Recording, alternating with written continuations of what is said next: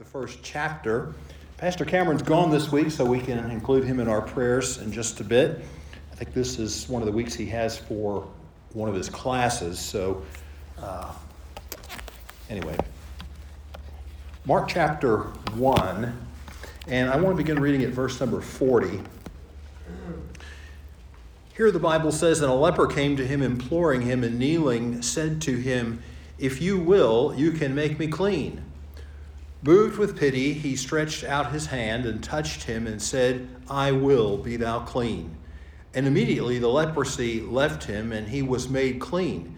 And Jesus sternly charged him and sent him away at once, and said to him, 'See that you say nothing to anyone, but go show yourself to the priests and offer for your cleansing what Moses commanded for a proof to them.'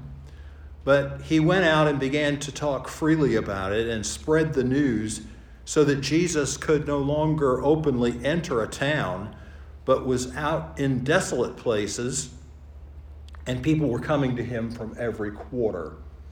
Let's just pray together, shall we? Father, thank you for the privilege of having this time in the middle of the week just to sort of get away from the wear and tear and the routine and all the different burdens and situations that we face through a regular work week, and to come apart and rest spiritually and to look for the blessing that you have for us. Lord, we do pray that you would bless those who can't be here tonight but would like to be with our pastor. Give him a successful week. Bless his family and home. We also pray, Father, that you will touch our hearts and encourage us. The Word of God is living and powerful and sharper than any two-edged sword.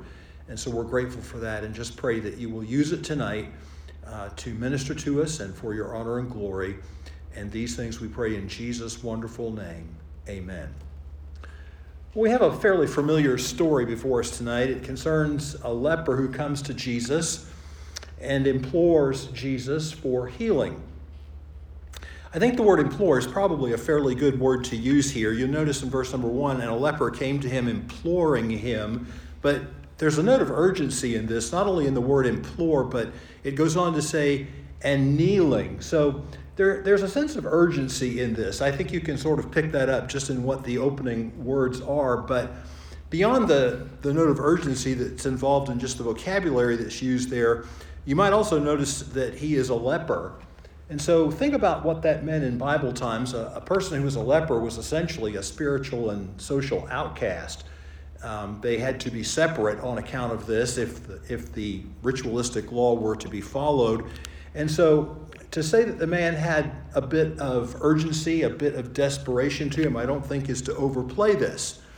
And of course, the Lord responds. We're told in verse 41 that he's moved with compassion. He heals the man. Then he tells him something very interesting. It says that he sternly charged him, verse number 43. It's kind of interesting. You have a word here that occurs twice in Mark's gospel, only 5 times in the New Testament. And the way it's translated, you get the definite impression, and rightly so, that this is not just sort of a polite suggestion on Jesus' part. He implores him, he tells him, he gives him a strict warning about this. But then look what happens in the next verse. Well, he goes out and begins to talk freely about it and to spread the news, and the bottom line is Jesus can no longer enter into the towns in order to perform his ministry, but is out in the desolate places, and people came to him there. So all of this raises to me a really interesting question that I want to put before you tonight. That's essentially this. You think about prayer and think about answers to prayer. The question is, answers to prayer, do we deserve them? And so there's a couple of answers that I want you to ponder in relationship to that question. Answers to prayer, do we deserve them? Well, think about this. In the purest theological sense, no. The answer to that is definitely no. We don't really deserve anything from God if you think about it.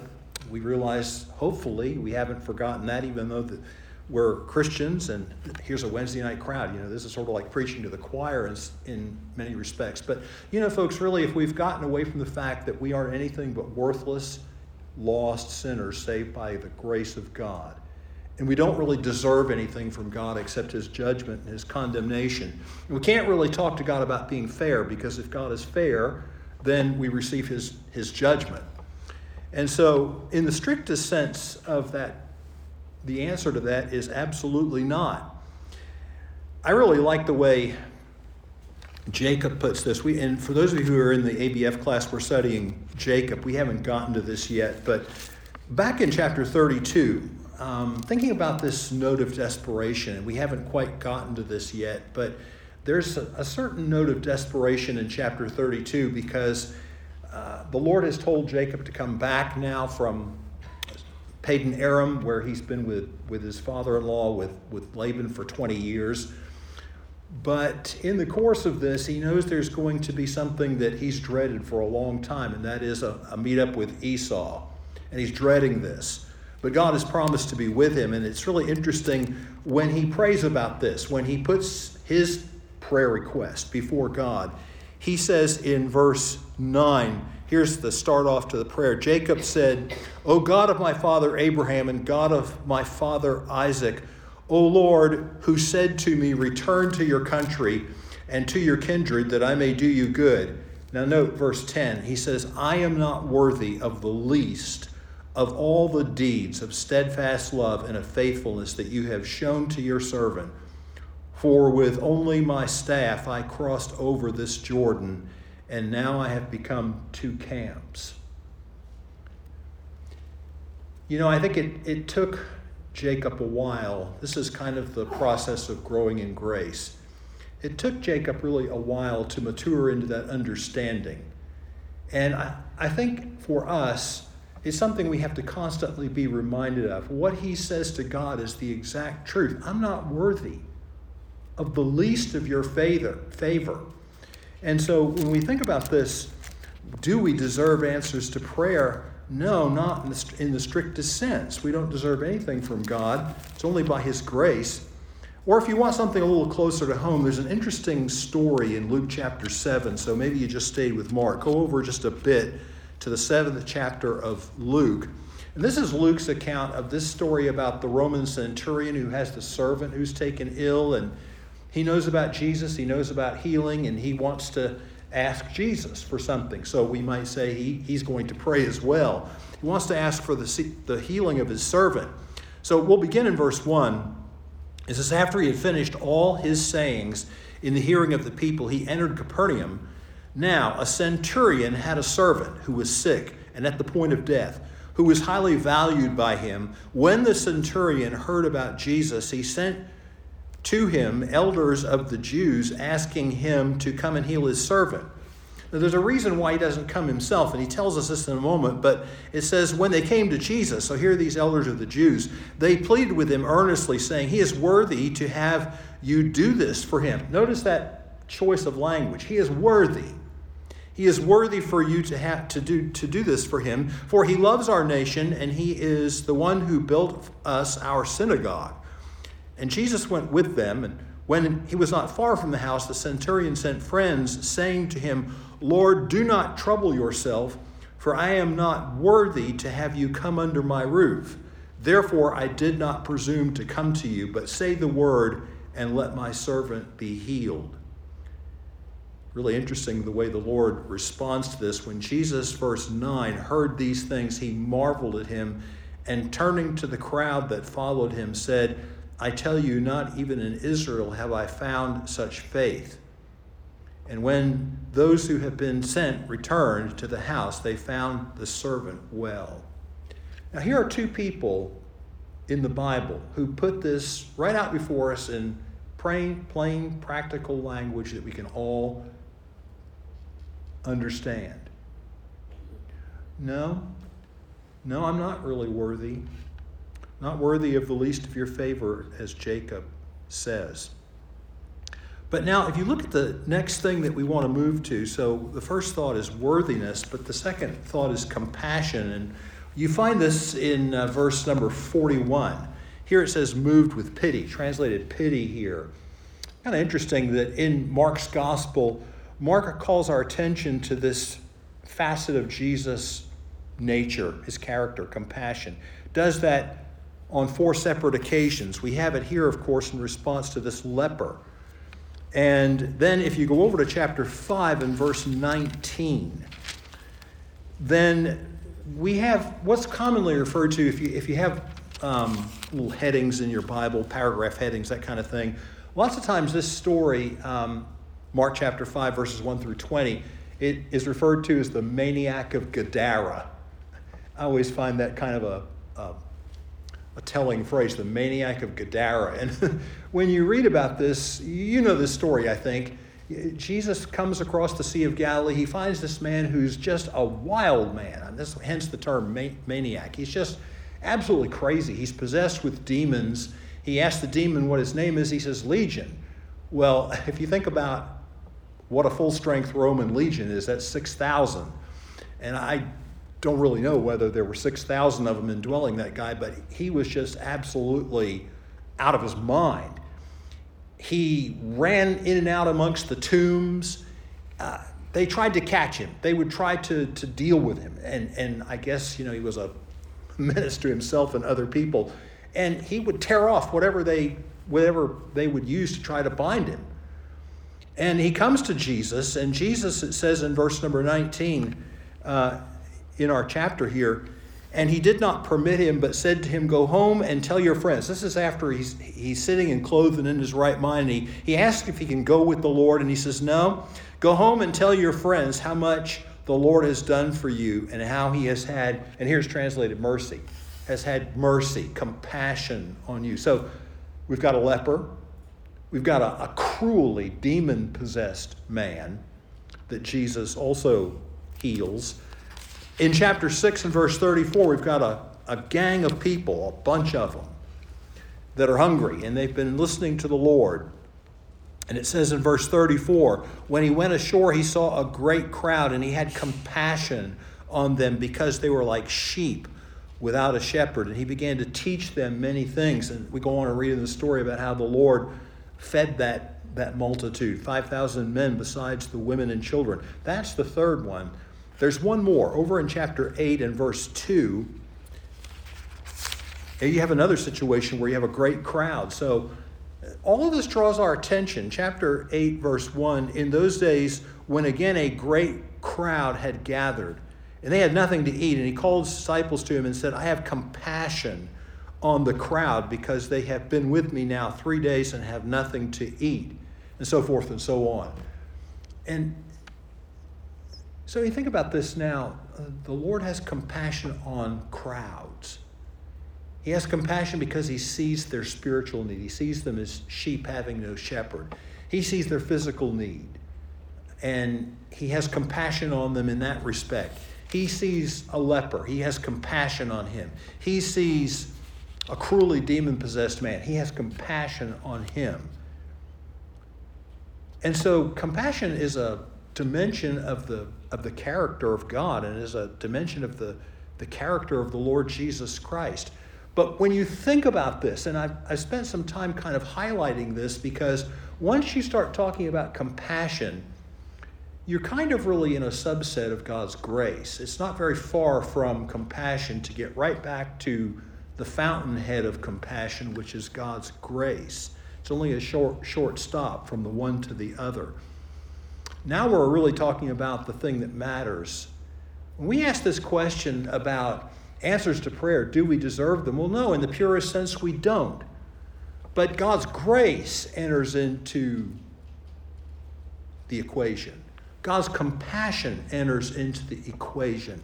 And a great verse, really, that is a favorite of mine. This has been a memory verse of mine for years, and I couldn't begin to tell you how many times I've quoted this verse to myself and quoted it in the course of messages, is really a verse that deals with prayer, which is what we're talking about tonight.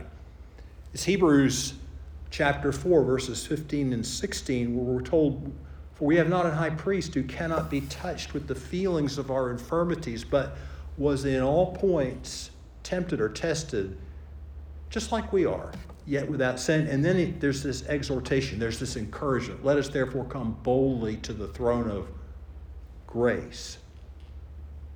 Not the throne of judgment, which is what we deserve, but the throne of grace, that we may obtain mercy and find grace to help in time of need.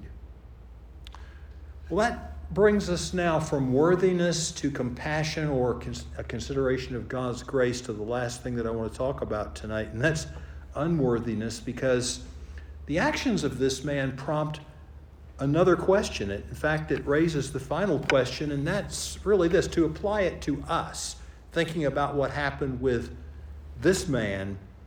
In spite of God's grace, can he really trust us with the blessings that we seek from him? Are we worthy of them in that sense, that God can trust us with them? What am I talking about? Well, as I pointed out to you, Jesus sternly charges, as it says in verse 43, this man. You might kind of think that's arbitrary. It really is not arbitrary at all. We'll get to this in just a moment as to why this is.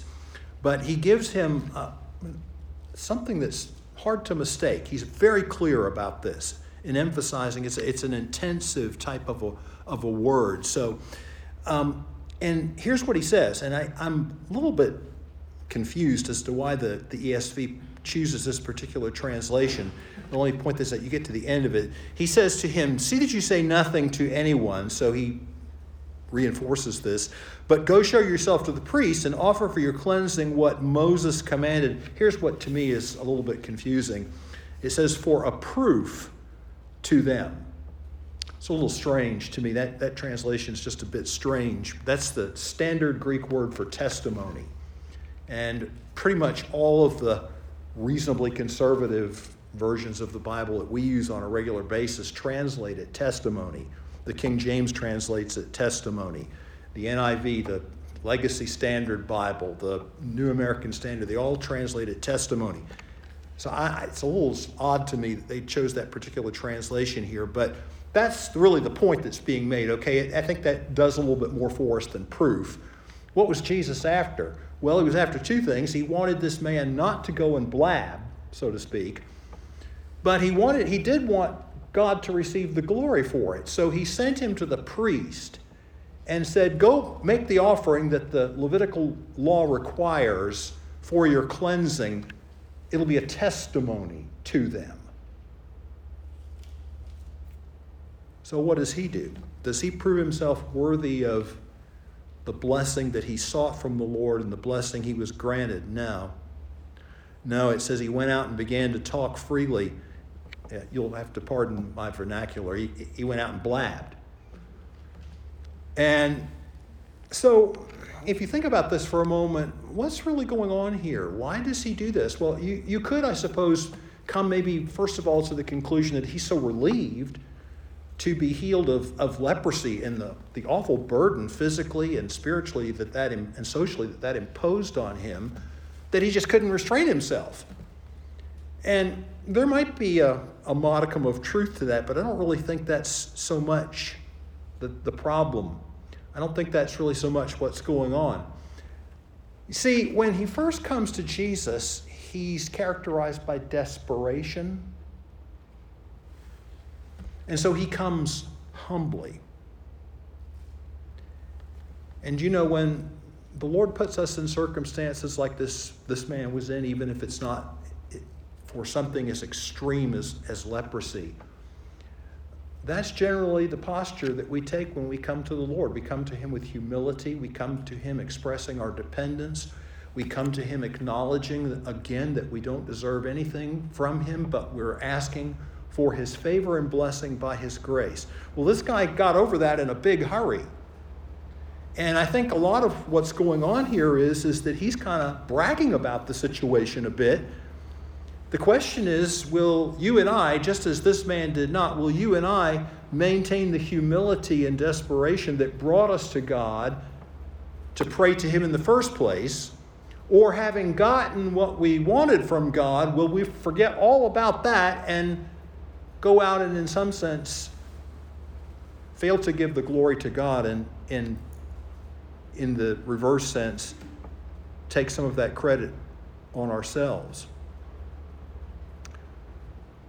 Well, you come to this conclusion, even though the story just sort of ends at this point. This man really couldn't be trusted with the blessings that he was seeking from God. He proved himself worthy.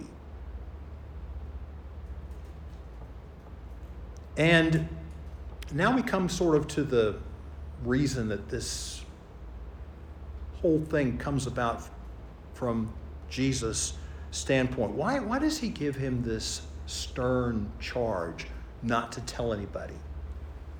Well, it has to do with his mission. And if you go back a little bit earlier in the chapter, verse 28, take a look.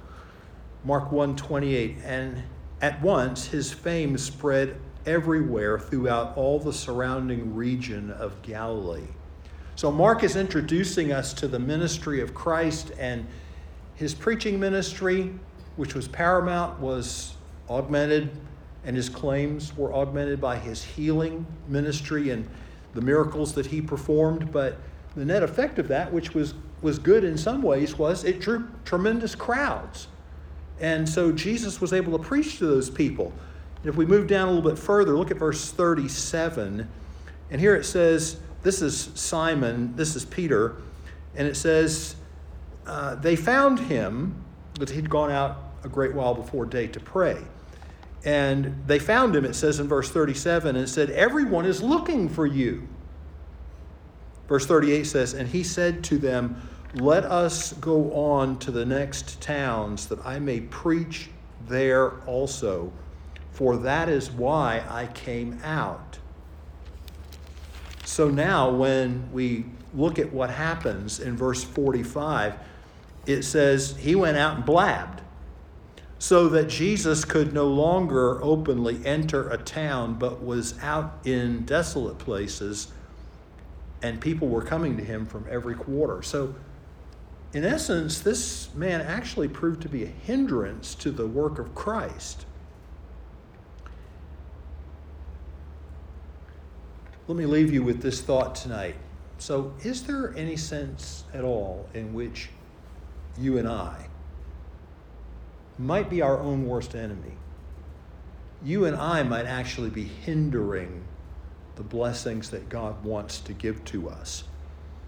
And I would suggest that if we come to God tonight with that note of urgency, that note of desperation, that confession of humility, then even though in the purest theological sense none of us merits anything from God, there is a sense in which God will be pleased to bless us. And there's another sense in which when we forget to express that dependence and rely on God's grace, we show ourselves to be unworthy of the very blessings that we seek from God. So may God help us in that tonight.